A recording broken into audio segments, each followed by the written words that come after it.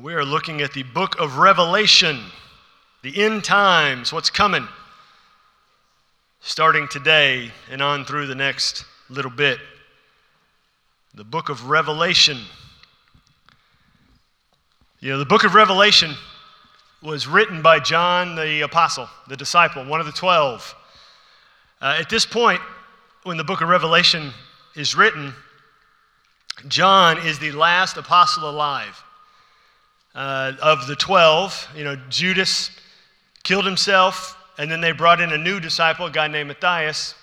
And of those 12, at various points from that point until this one, when John writes Revelation, all the other 11 have died, been martyred, mostly in horrible ways, every single one of them. Just as best we can tell in church history, only one of those deaths is recorded in Scripture in the book of Acts. James, John's brother, is beheaded at one point, the first of the apostles to die. But then the others, best we can tell from history, is they're spread out around the world and get persecuted, arrested, tortured, and killed. And at this point, this is after AD 90, again, the best we can figure. And John, all of those original disciples are gone, and he's all that's left. He had been a pastor in the city of Ephesus. The book of Ephesians, Paul wrote to the church in Ephesus. Whether John was there when Paul wrote that or not, we're not totally sure, but John had been a pastor in Ephesus for a little while. But at some point with him preaching the gospel, John had been arrested and taken to Rome. He had been taken to the Colosseum in Rome. And they had brought out this big vat of oil, set a fire under it, and got it boiling. And they brought out John, last of the 12, at this point, in the AD 90s. So we believe John was either in his upper 80s or low 90s at this point. They take this disciple, pick him up, and throw him in that giant vat of boiling oil in front of the whole crowd in the Colosseum. After a little bit, they dump it out, and John comes out of that vat of boiling oil completely unharmed. Completely unharmed. In the same way, Shadrach, Meshach, and Abednego came out of the fire not smelling like smoke, kind of a situation. And as the story goes in history, the crowd in the Colosseum that had been shouting a few moments before were silent. John declared the gospel there in front of the spilled over vat of oil. And again, as the story goes, hundreds or possibly thousands of people got saved that day. And so Rome thought, well, we can't kill this guy. And so they had these islands. They had 3 islands that were prison islands that they would take special prisoners and exile to. One of those islands was the Isle of Patmos. And so they take John, who Rome now considers unkillable, and they exile him to one of those 3 islands, the island of Patmos. And it's there on this island, exiled for proclaiming the gospel, that John gets a visitor here in Revelation chapter 1. So take a look in Revelation. Turn your Bibles there to Revelation chapter 1, or if you're going to use one of the Bibles on the pew rack, it's on page 1028, right at the very end. And that Bible there on the pew rack, if you don't have a Bible, take that Bible home. Just take one home. Everybody needs one, so take it with you when you leave. Revelation chapter 1, John writes, "The revelation of Jesus Christ, which God gave him to show to his servants the things that must soon take place. He made it known by sending his angel to his servant John, who bore witness to the word of God and to the testimony of Jesus Christ, even to all that he saw." So this kind of preface that John gives here, this is the revelation of Jesus. So this is a vision that Jesus gives to John. God gave it to Jesus to show the servant. So God gave it to Jesus. Jesus gave it to an angel. The angel is going to give it to John. But notice there in that verse 2, there are 3 things that are going to be shared by John. He says the word of God, which is Scripture. He's going to share the testimony of Christ, the words of Jesus. And he says at that last little section, everything that he saw, even to all that he saw.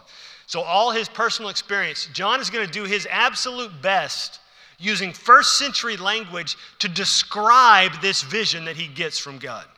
And that's what the book of Revelation is. He's doing his absolute best to use the words at his disposal to explain what he's seeing in front of him. But then, I do want to point out one word there in verse 1. It says, which God gave him to show to his servants the things that must soon take place. So everything included in the book of Revelation, Jesus communicating it to the angel communicating it to John, is considered to take place soon, near when this is being given to John, some 1900 or so years ago. And so you may ask the question, what is soon? I mean, 1900 years, is that soon? I mean, that's pretty far. But soon really is relative.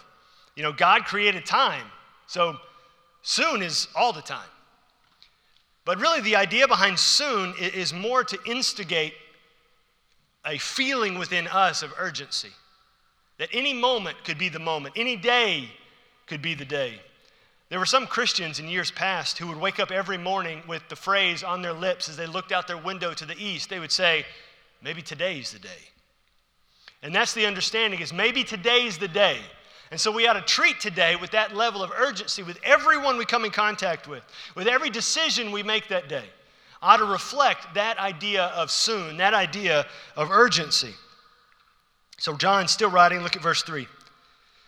Blessed is the one who reads aloud the words of this prophecy, and blessed are those who hear and who keep what is written in it, for the time is near. So everyone who reads the book of Revelation, according to these words here, everyone who reads it aloud is blessed. But the blessing comes not just from reading it, it comes from hearing what we're reading, that means taking it in, and keeping what is written in it, that means doing it, applying it to our lives. Because simply reading it and it has no application, no effect, that doesn't do anything. You can read the Bible all day long but not apply it to your lives, and if you do that, the Bible's not any good to you. God's words are not any good to you if you're not applying it to your lives, if you're not using it in your lives. The reason God gave it to us was for us to use it. And so John is saying, you will be blessed if you read it, if you hear it, and if you do it. The blessing comes when you actually obey what's in this book. Look at verse 4. John says, gives who he's writing, he says, John, to the churches that are in Asia, grace to you and peace from him who is, who was, and who is to come, and from the 7 spirits who are before the throne. And so we got these churches he's writing to, the 7 churches. He's going to give us that list here coming up here in chapter 2 and chapter 3 of these 7 churches. They kind of form a rough circle. So if someone were to take the book of Revelation, as they're going to end up doing, and take it on a circuit, they could go from church to church, each one of these churches, and deliver this letter to each of these churches and finish out the circuit. But you're going to notice also as we go through the book of Revelation over these weeks coming up, John uses the number 7 a whole lot. 7 is a very significant number, particularly in prophecy in the book of Revelation. It comes to mean completeness or wholeness, the number 7. And so when John says the 7 churches, he very well could be meaning all of the church. Because everything he's writing to these 7 specific churches is still applicable to the church, whole church today. It's still applicable to our church today, as we're going to see. And so keep that in mind as we read the number 7 continually, as he even says in that verse, that interesting phrase there, grace to you from, and he's going to list out 3 people this is from. We'll get 2 in this verse. Grace and peace from him who is, who was, and who is to come. That's God. And then he says, and from the 7 spirits who are before the throne. 7 spirits sitting before the throne. Now just glance ahead. We're not going to turn there yet. But who else is this from? The very beginning of verse 5. From Jesus Christ. So grace and peace from God, 7 spirits, and Jesus. And what do we just learn 7 more often than not? What does it mean? Wholeness, completeness. So the Spirit coming in between God and Jesus, this very well, most likely what I believe, this means the Holy Spirit. The complete Holy Spirit. The whole Holy Spirit. Because it is the number 7, but it also falls right in between him talking about God and Jesus. And so that wouldn't be any other spirit except the Spirit of God himself. Look at verse 5. And from Jesus Christ, the faithful witness, the firstborn of the dead, and ruler of kings on earth, to him who loves us and has freed us from our sins by his blood, and made us a kingdom, priests to his God and Father. To him be glory and dominion forever and ever. Amen. So Jesus, the faithful witness, firstborn of the dead. Jesus was the firstborn of the dead. So he was, that's an odd phrase if you really break it down. The firstborn of the dead. He was the first to die and raise eternally. Those people that Jesus raised to life when he was doing ministry on this earth, like Lazarus or the boy from the city of Nain, they had to die again. They had already died and they were going to live and they had to die again. Jesus is the first one to die and raise and then not die again. The first one raised eternally. And being the firstborn from the dead, that gives us hope. Because he paved the way, as we saw last week, that we can live after we die if we believe in Jesus. We can have this same eternal life and walk into eternity the same way Jesus did here. He says he is the ruler of the kings of the earth. He has made us a kingdom. He has made us priests, meaning we have direct access to God. Look at verses 7 and 8. Behold, he is coming with the clouds, and every eye will see him, even those who pierced him. And all tribes of the earth will wail on account of him. Even so, amen. I am the Alpha and Omega, says the Lord God, who is and who was and who is to come, the Almighty. So he's Alpha and Omega, the first letter of the alphabet, Omega, last letter of the Greek alphabet. He says, I'm the beginning and the end. Everything starts and ends with me. That's what he's saying. But look at that. He's in verse 7, he says, he is coming. Jesus is coming. And every eye will see him, even those who pierced him. All the tribes of the earth will wail on account of him. And so there's great discussion about what this verse is talking about, really about when this verse is talking about. He is coming in the clouds. So when is he coming in the clouds? Is he talking about, what people talk about like the rapture, or is he coming like at the end of time? So we're going to get into all of that as we dig into Revelation. But notice one thing before we dive in. When he says, every eye will see him, and all the tribes will wail on account of him. That is an indication, as we're going to see later on in Revelation, of the judgment coming. So this Jesus coming in this, what he's saying he was coming, the coming he's referring to here is the end coming, the second coming, when Jesus comes at the very end and ushers in the judgment there. Verse 9.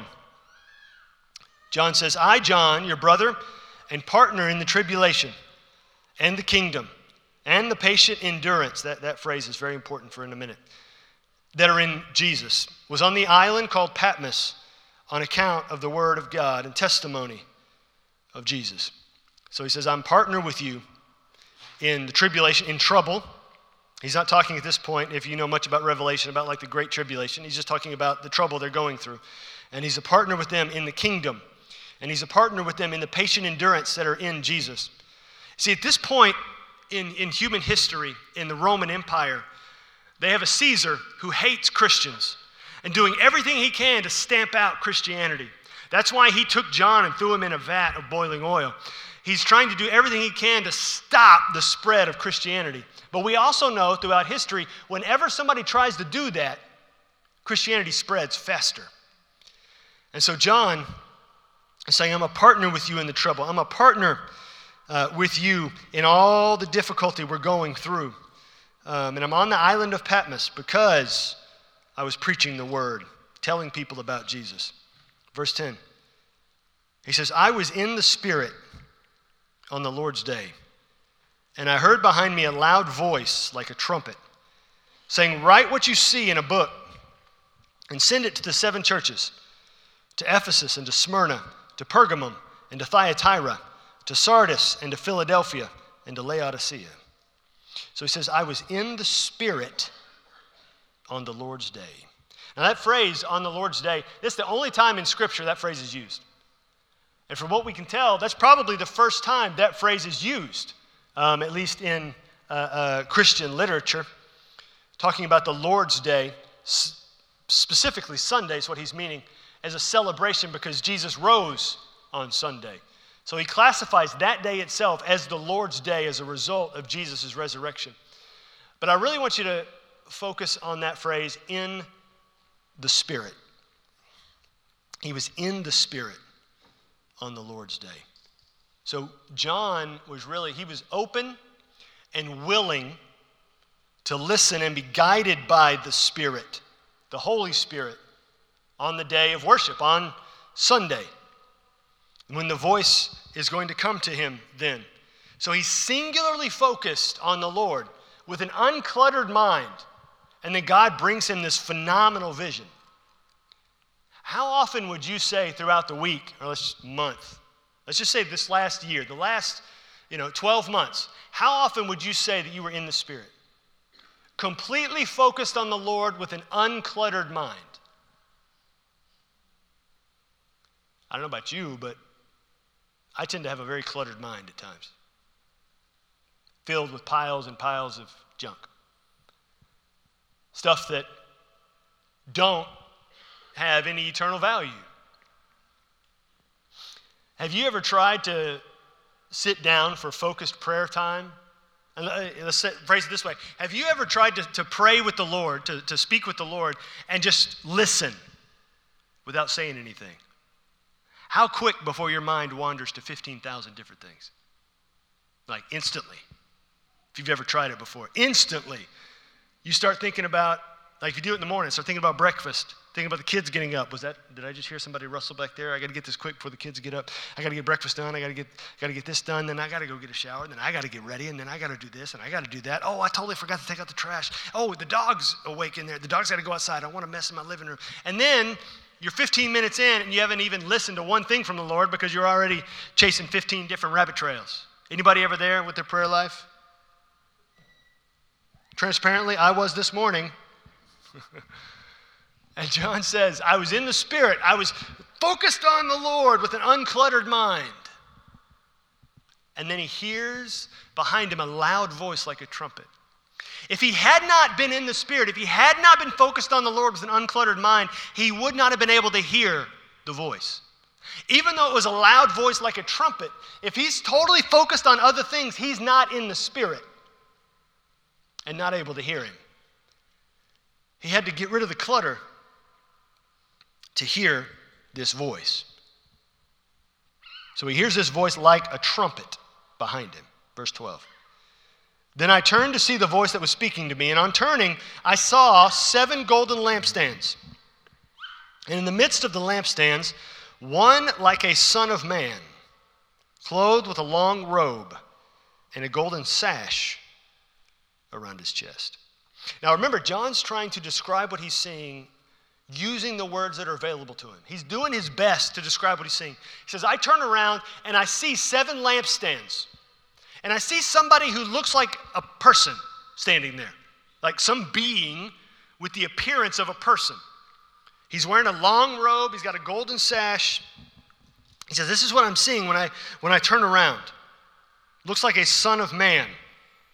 Now notice he didn't say the Son of Man, which was the title that Jesus used frequently in the Gospels. But this could also be a reference. There is a prophecy in Daniel chapter 7 talking about something similar to this scene. And a son of man, the language is used. And that's to talk about Jesus specifically. So it still references Jesus here. We get a description of this being who looks like a man in starting in verse 14. He says, the hairs of his head were white, like white wool, like snow. His eyes were like a flame of fire. His feet were like burnished bronze refined in a furnace. And his voice was like the roar of many waters. So again, remember, he's using these words. It's like this. It's like that is what he's seeing. He's not saying his eyes were literally on fire. He's saying when I looked at his eyes, it was like a flame of fire. It was the appearance of that. Possibly, it's something about it made John think about fire. We get the white hair, possibly talking about age, talking about wisdom, as Scripture frequently references. Fire eyes, fire-like eyes, indicative of passion, spiritedness. The bronze there, his feet were like burnished bronze. It could be a reference to the altar in the temple upon which the offerings were offered. And he had a strong, powerful voice. He had already said it's like a trumpet. Here he says it's like the voice, or it's like the roar of many waters. Now, John would have been very familiar with the sound of water. The island of Patmos is only 8 miles by 4 miles. Not very big. And if you're out there in the midst of the sea, you're constantly going to be hearing the water. Have you ever stayed or been on vacation down by the beach? Or maybe stayed in a beach house? The ocean is constant. It's like having a house near the freeway. You constantly hear the roar of the freeway. You constantly hear the roar of the waters. And so John's saying his voice is so massive. It's like this roar, this constant roar that's rolling through your chest that he's describing here. And these descriptions, the eyes, the hair, the voice, they're all descriptions used in prophecies in the Old Testament from the book of Daniel and Ezekiel to talk about Jesus as well. From Daniel chapter 7 with the white wool hair. From Daniel chapter 10, the eyes that are like fire. Ezekiel chapter 43, the voice like rushing waters. And now in verse 16 of Revelation chapter 1, John continues describing what he's seeing. Now he's seeing all this in an instant. Remember, he hears the voice like a trumpet. He whips around and he sees somebody who looks like a person. And he's describing for us here in several verses what he sees in an instant. He says in verse 16, in his right hand he held 7 stars. From his mouth came a sharp, 2-edged sword, and his face was like the sun, shining in full strength. Now, all these are specific reference. I mean, the 7 stars, he's going to tell us specifically in a moment what these are. But at this point, what we know about the 7 stars is they are protected in his hand. We see that he has a sharp, 2-edged sword coming out of his mouth. His words are like a sharp, 2-edged sword. Does that bring anything to mind in Scripture? There's another Scripture that calls something a sharp, 2-edged sword. The Word of God is called a sharp, 2-edged sword. It cuts bone and marrow. And so he's saying this person, this 2-edged sword coming out of his mouth, his words are very powerful. His words are the Word of God. This is Jesus. And his face shines like the sun in full strength. Now, I want you to remember something about who this is. John is seeing, now he realizes this is Jesus. John is seeing Jesus for the first time in 60 or 70 years. John is seeing Jesus' face shine like the sun. John has seen Jesus' face shine like the sun before on the Mount of Transfiguration. I want to say that's Matthew 17, I think. Maybe y'all can look it up and correct me later. I'm wrong frequently, but I'm not always right. But I think it's Matthew 17. And so John looks and he sees Jesus' face shining like the sun. And that brings to mind what he saw there himself 60 or 70 years ago on that Mount of Transfiguration. Jesus transformed. And so he's seeing Jesus, his Jesus, that he saw die, that he saw raise. He saw rise into heaven. He's seeing him now for the first time in decades and decades and decades. It's not just his friend he hasn't seen in a long time. It's his Savior he hasn't seen physically in a long time. Imagine all of those emotions that are roaring through John in this moment. Overwhelmed by seeing Jesus. his friends. Jesus, his Savior. Jesus in this incredible glory. What would be your response if that were you? Look at John, verse 17. When I saw him, I fell at his feet as though dead. This isn't like in Scripture, sometimes people would fall prostrate, like laying flat in honor of the person they're seeing. It's as though John is having his sensations overwhelmed by everything he's seeing. Sensory overload in the moment. Seeing this glory, seeing Jesus, he just collapses in front of him. So it's not graceful by any stretch of the imagination. You remember the old black and white movies, when the heroine would faint, it's not like that at all. It's just like, and he just falls down flat on the ground like a dead man, like he's just been struck dead. And Jesus reaches out, laid his right hand on me, saying, "Fear not, I am the first and the last." Remember, God had said that, or John said that about God a minute ago. He is the first and the last. So here Jesus is saying it. He says, "I am God. I am the first and the last, and the living one. I died, and behold, I am alive forevermore. I have the keys of death and Hades.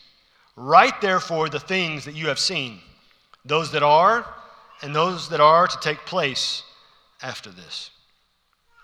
So John is instructed to write everything down, to not miss anything.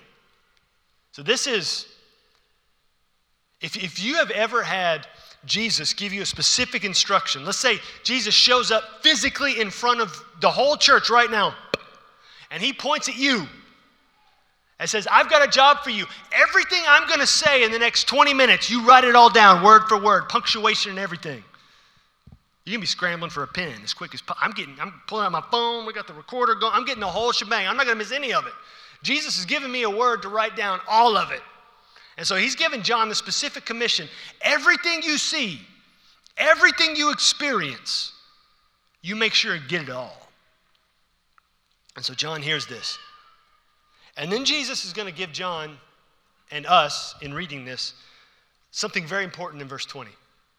He's going to give him an explanation for some of the things he has just seen. And what we're going to get from this description from Jesus is kind of the key to a map.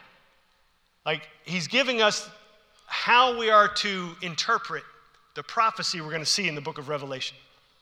Look at verse 20. Jesus says, "As for the mystery of the 7 stars that you saw in my right hand, and the 7 golden lampstands, the 7 stars are the angels of the 7 churches, and the 7 lampstands are the 7 churches."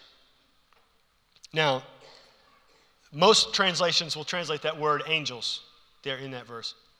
That word in the original language means messenger, specifically. Messenger is what he's using that word there for. That's referencing the leaders of the churches, the pastors of those churches. It says those 7 stars, that's who they are, the leaders of the churches. And those lampstands you see sitting around me, those are the churches. And so he gives this idea then of how we are to interpret the rest of the book of Revelation. You say, "Man, I don't get it. Stars, lampstands, preachers, churches." Well, as we get into it, we'll do our best to explain some of it. But as when I've taught Revelation in the past, what I tend to say is, I'll try to, as we get into the prophecy in a few weeks, is this is what some people think, this is what some people think, this is what I think. But I'll tell you right off the bat, right here, week 1, I could be totally wrong on all of it. I tend to think there's some stuff in the book of Revelation that all of us are going to say, we're going to get to heaven, and we're going to say, "Oh, we were all wrong." That's what it meant. But we're going to do our best to understand it, because as John has said already in chapter 1, this is to help us get a sense of urgency for what's to come.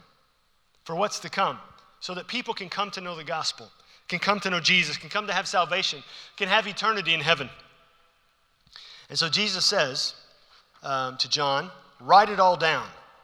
And so then Jesus, as we're going to look at the first 7 verses here of chapter 2, What Jesus is going to do in these next 2 chapters is he's going to dictate to John some stuff to write down. Remember, to those 7 churches, to us today. And the first church that pops up, no coincidence, is Ephesus, where John had been a pastor. Verse 1. To the angel of the church in Ephesus, write, the words of him who holds the 7 stars in his right hand, who walks among the 7 golden lampstands. I know your works, your toil, your patient endurance, and how you cannot bear with those who are evil, but have tested those who call themselves apostles and are not, and found them to be false. So Jesus, in giving this word to John to send to the believers, gives a description of himself. I hold the stars in my hand. I walk among the churches themselves. He says, I know your works, your toil, how hard you work. I know your patient endurance. Remember, John had said back up in chapter 1, verse 9, that John was a partner in their patient endurance. John had gone through great patience, great endurance as well. And so Jesus is saying that about the Christians in Ephesus. He's telling them, I know that you endure patiently through phenomenal persecution. He says, I know that you cannot bear, you cannot tolerate when evil is flowing among you. When people come in your church and they say that they're apostles, Paul writes about this in Corinthians. People said they're super apostles. Okay, Paul's an apostle, but they would say, well, we're super apostles. We're better than him. And they would say, we have a word from God for you. And Jesus is saying to the people in Ephesus, the Christians in Ephesus, I know that you test those guys and you see that they're not true. You see that the words and the prophecies they're giving are not true, that they're false prophets. Scripture tells us how we test that, is that when a prophet says a word and that word does not happen, they're false. They're not from God at all. And so he's saying, you test them, and you see that they're not right. And so Jesus is commending these Christians in Ephesus. Verse 3. Or we just read that. Oh, no, verse 3. He says, I know that you are enduring patiently. There's that phrase again. And bearing up for my name's sake. And you have not grown weary. So great commendation. You endure patiently. Says it twice. Emphasis. You're bearing up for my name's sake. You are persevering through all this difficulty. You have not grown weary. You're not tired of it yet. You're not battle worn yet. You're doing great. But, verse 4, but I have this against you. You have abandoned the love you had at first.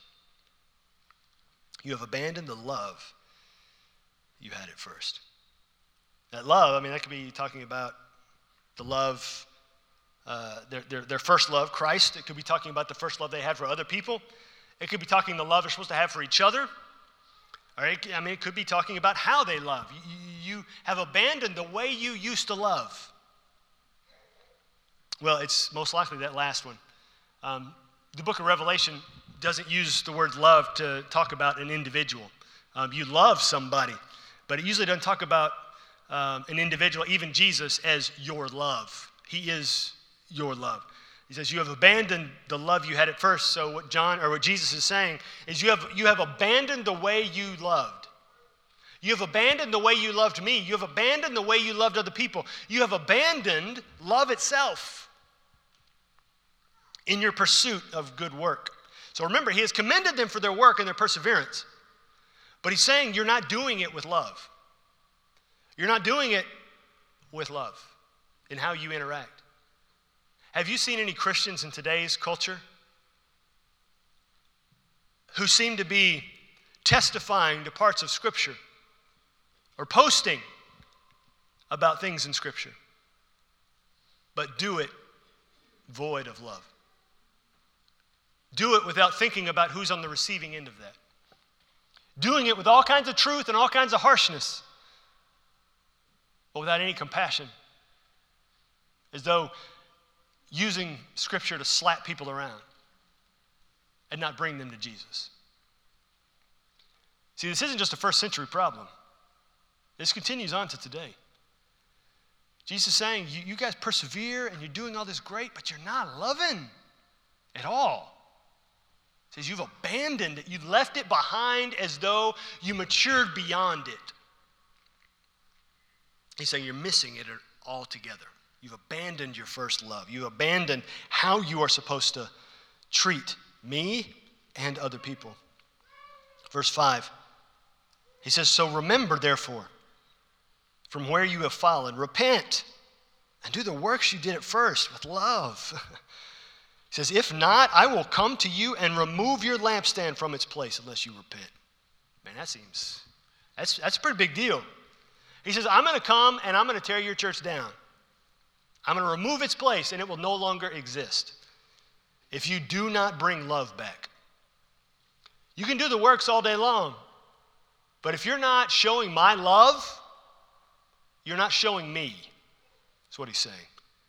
And so he says, do it, or I will come and remove that lampstand. I will come, and you will no longer be there as a church. This is Jesus saying this. So this is a promise from the Son of God, saying, get your act together and start loving better. That's what he's saying. But he doesn't end with those harsh words. He says, verse 6, yet this you do have. You hate the works of the Nicolaitans, which I also hate. But notice, he doesn't say you hate the Nicolaitans. Now, we don't know who these people are. We have no idea who these people are. All we know is they did sin, and a lot of it, because they're mentioned in some other passages. But he says, Jesus doesn't say that he hates the people. The Ephesians don't hate the people. But they're not a fan of the sin that they're out there doing and leading others to do. Verse 7, Jesus said, so he who has an ear, let him hear what the Spirit says to the churches. To the one who conquers, I will grant to eat of the tree of life, which is in the paradise of God. That is perfection. That is heaven. The tree of life is mentioned back in the Garden of Eden, and it's also mentioned at the end of the book of Revelation. It will be in heaven. This is a symbol of a heavenly eternal life. So he says, if you conquer, if you persevere, if you make it through this life, you're going to be able to experience heaven. As he already talked about patient endurance. That's just another way to phrase patient endurance. If you patiently endure, if you continue on, then you will have eternal life. You will make it on through and have eternal life. Patiently endure to that moment. So in writing to these Ephesians, back up in verses 2 and 3 here in Revelation 2, he says, you're toiling, you're patiently enduring, you're enduring patiently, you're bearing up, you're not growing weary. There in verse 7, you're conquering, you're making it on to the end. John talked in chapter 1 about himself patiently enduring. This is the exact same idea Jesus has mentioned before. Back in the book of Matthew, in Matthew chapter 10, he said, the one who endures to the end will be saved. Matthew 24, exact same phrase. The one who endures to the end will be saved. And Jesus gave a parable in Matthew 13, kind of illustrating the opposite. In the parable of the sower, he said there was some seed that the sower threw out that fell among the rocky ground. And in his description of what that is people who endure for a little while. But when the persecution comes, when the difficulty comes, they abandon the life of the Christian. Or, more specifically, they were never saved to begin with. They may have thought the idea of Christianity was cool. The lifestyle, okay, it's moral, I need to do that. But then, when it became uncomfortable, when it became difficult and you had to change some of your habits, they walked away from it because it wasn't as easy as they thought it would be. And so he's saying there in Matthew 13 in the parable of the sower, there are people like that who don't endure. And Jesus is saying there in those other passages, the one who endures to the end will be saved, Matthew 10, Matthew 24. And then here again in Revelation chapter 2, patiently enduring, you will find salvation. He said, you will take of the tree of life and be with me in paradise. Now I want to point out something very important because this was a recent discussion in De Queen among some people. Some people say that enduring to the end means you must do everything in your power to live as good as you can, to make Jesus happy. And only then will you get into heaven, if you have lived a good life and endured to the end, done the best of your ability. But that's not what Scripture says. You say, well, Jesus did say, you endure to the end, you will be saved. Yes, we're going to look at that. But Scripture also tells us that we are saved by grace, through faith. This not of yourself, not of your works, so that no one can boast. So Paul tells us you cannot do it by yourself. You don't have it within you to be able to gain heaven because of your own work, because of your own endurance. And so, okay, Paul tells us that we can't get to heaven by living a good life, by doing more good than bad, by doing our best. But then Jesus said in Matthew 10, Matthew 24, Revelation chapter 2, you endure to the end, you will be saved. So how does that line up? Well, always, Scripture is the best interpreter of Scripture. People can pick and choose different verses and try to interpret that and try to spell it out. But if you just take one little sentence or one little phrase and say, this is what it means, but other Scripture contradicts what you say about what that means, then I'm going to take Scripture every day, no matter how many degrees the guy has that says this is what it means. Scripture is always the best commentary on Scripture. And so the secret then to conquering in this life, Revelation 2:7, the secret to patiently enduring in this life, if we want to live, has to come from somewhere. It has to come from somewhere. And if it can't come from me, Paul says, I can't do it on my own. It has to come from somewhere else. I have to be able to endure, and that endurance, that strength to endure, has to come from somewhere else. We know endurance itself, let me give you a definition. Endurance is patience in action. Endurance is patience that is in action. It's actively doing patience by enduring, by undergoing what you're experiencing. And you can sit there and you can think, okay, well, I can't be patiently enduring on my own. Okay, I understand that. I get that. But then how do I get it? Are you going to ask God for patience? Who's ever asked God for patience before? Some of you are smiling. Because if you ask God for patience, and it's been my experience and my observation in other people's lives, you ask God for endurance, He's just not going to miraculously drop it in you. He's going to give you opportunities to use it, opportunities to exercise it. Because patient endurance is a faith muscle. It's a faith muscle that has to be used in order to be strengthened. Just like exercise, working out. If you don't work out a muscle, it's not going to get stronger. If you don't use a muscle, it's not going to get stronger. I can tell you, having my wrist hold up in something for almost 3 weeks now, or almost 4 weeks now. When I take this deal off, especially when I had that other one on, it was a lot more restrictive. Even now, even just taking this off, my hand is stiff, my forearm is stiff, I can't do much. I definitely can't bend my wrist very much. Not that I've tried.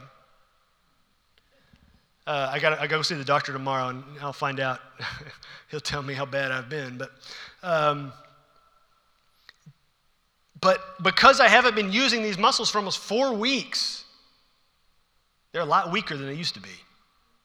A lot stiffer than they used to be. Endurance, patience, is strengthened when we use them. And God knows that. That's why when you pray and you ask God for patience and you ask God for endurance, He's going to give you opportunities to use them, to expand your patience and endurance so they can grow stronger. And so a lot of people now, they'll laugh when they say, don't ask God for patience because He'll give you some chance that you need to try and be patient in. He'll give you another kid. He'll give you an experience. But when you ask God for patience, you have to understand He's going to give you a chance to grow. He's going to give you a chance to be stronger. But you cannot be stronger on your own, and He knows that too. And so what he's going to do is help you understand you cannot do it on your own. You try to get stronger on your own, you only invite failure. And so like I said a minute ago, Scripture, the best interpreter of Scripture, how then can we grow in patient endurance as he wants us to, as he commends here in Revelation chapter 2? Well, I'm going to give you some verses. You can jot them down if you want. That's why I left a lot of space. And over these next few weeks in Revelation, we're going to try to leave a lot of space on the back of the bulletin. You can take notes as you want. But Ephesians chapter 6, verse 10, Paul writes, "Be strong in the Lord and in the strength of his might." So be strong in the Lord, not in yourself, because you can't do it. You can't. You say, but God's not supposed to give me more than I can handle. Well, Scripture doesn't say that. He says you won't be tempted beyond what you can handle with him in your life. But I don't know if you've lived very long in this life. You get a lot more than you can handle a lot of the time. And so that's why you need him. Because be strong in the Lord and in the strength of his might. Exodus chapter 15, verse 2. The Lord is my strength. The Lord is my strength, not me. I can't do it. The Lord is my strength. Isaiah 41:10, God said, I will strengthen you. You won't strengthen yourself. He says, I will strengthen you. 1 Chronicles 16:11, seek the Lord and his strength, and God will work out the strength in you. God will build up the strength in you. God will get the work done in you. You just have to bring yourself to be willing. You have to make yourself available for him to do the work in you. And he promises that in Philippians chapter 1, verse 6. He who began a good work in you will bring it to completion in the day of Jesus Christ. He who began the good work, he who started the salvation work in you, will make you stronger, will bring it to completion, will bring it to fulfillment, will bring it to wholeness. He will do the work. He will make you stronger if you make yourself available. If you take up the tools he's already given you. You take up the tools he has given you, and he will make you stronger. The tools of Scripture, the tools of prayer, the tools of faithful giving, the tools of small group, the tools of church. God gave us all these tools to make us stronger in our faith, and he will wield them in our lives to make us better, to make us stronger, to build our faith, because he knows we need him to make it through. That we can't function without him. We can't get it done without him. We can't parent without him. We can't be a good neighbor without him. We can't be a good husband without him. We can't be a good wife without him. We can't be a good grandparent without him. We can't be a good friend without him. We can't be a good church member without him. We can't be a good citizen without him. We can try to do our best and try to go it, but man, we're going to fall and stumble and fail without him. We need him constantly, all the time. I mean, I'll tell you as a preacher, if anything good ever comes out of my mouth, that's all Jesus. If anything ridiculous and dumb and doesn't make sense, that's all me. 100%. I've worked hard at that. That's all me. And we can mess up all the time. But we've got to take up the tools he's given us and use them. If we don't use them, we're just not going to be able to do it. I remember one day I was working on my mower, and I couldn't get the blades off. I needed to put new blades on. I'd taken the deck off, which is a pain in the rear end. Amen? You were telling me about your mower, Paul. Man. And I didn't have the right tool. I didn't have a big enough wrench to put on that nut to get the blades off. And I was trying. I had that thing jerry-rigged with some with a couple different sets of pliers and a mallet, and and it wasn't coming. This was several years ago when Gene Davis wasn't in heaven yet, and he drove by my house and he saw me out there whacking at my mower, and I'm sure he laughed. And he pulled up in my driveway and he walked over to my shed where I was whacking at this thing, sweating like a pig. And he asked him. We talked for a minute. He said, "I'll be right back," and he went over to his house, and he brought back about 7 wrenches. He said, "Try them." And it finally got the right size, and it popped on. He goes, keep that one, because I got 3 more back in my shed just like that one. And I didn't have the tool to do the job until my neighbor gave me the tool and showed me how to use it. God has put people and things in your life that are the right tools for the right job. You can have the tool but not use it. And if you're not using it, it's not doing you any good. So Jesus comes and he says there in Philippians 1:6, he's going to do the good work in you and bring it to completion. So we got to have the tools at the ready. So when he comes to make us stronger, we're ready to do what he's got us to do. And so you ask yourself now, here, wherever you're sitting in this green pew or you're watching online, will you let God work in you today? Will you let him work in you today? Will you let him work? Will you let him do the work? Will you let him have control in your life and release control from some of the things you've been clinging to because you feel like your hands are the best hands? And he's coming along and saying, you got to trust me. And you got to let that thing go. I will make you stronger. I will grow your faith. I will empower you to be who I designed you to be. But you got to let me work in you. You got to let me work. Will you let God work in you today? Maybe God needs to work in you for the first time today. Maybe you need to believe in Jesus today. Jesus, God's Son, who died so all your sins would be forgiven. All of them. Even the ones nobody knows about that are way back here, in the back of your mind. You're afraid if somebody found them out. He died to forgive those too. Will you believe in him, that he died so all your sins would be forgiven, and then he rose from the dead so you can live after death? Will you believe in him today? Let him work in you today. Or Christian, will you let him work in you today and stop fighting him? Work. Let him work in you. Find that patient endurance to make it through this life, growing stronger at every moment, at every juncture. Will you let him work in you today?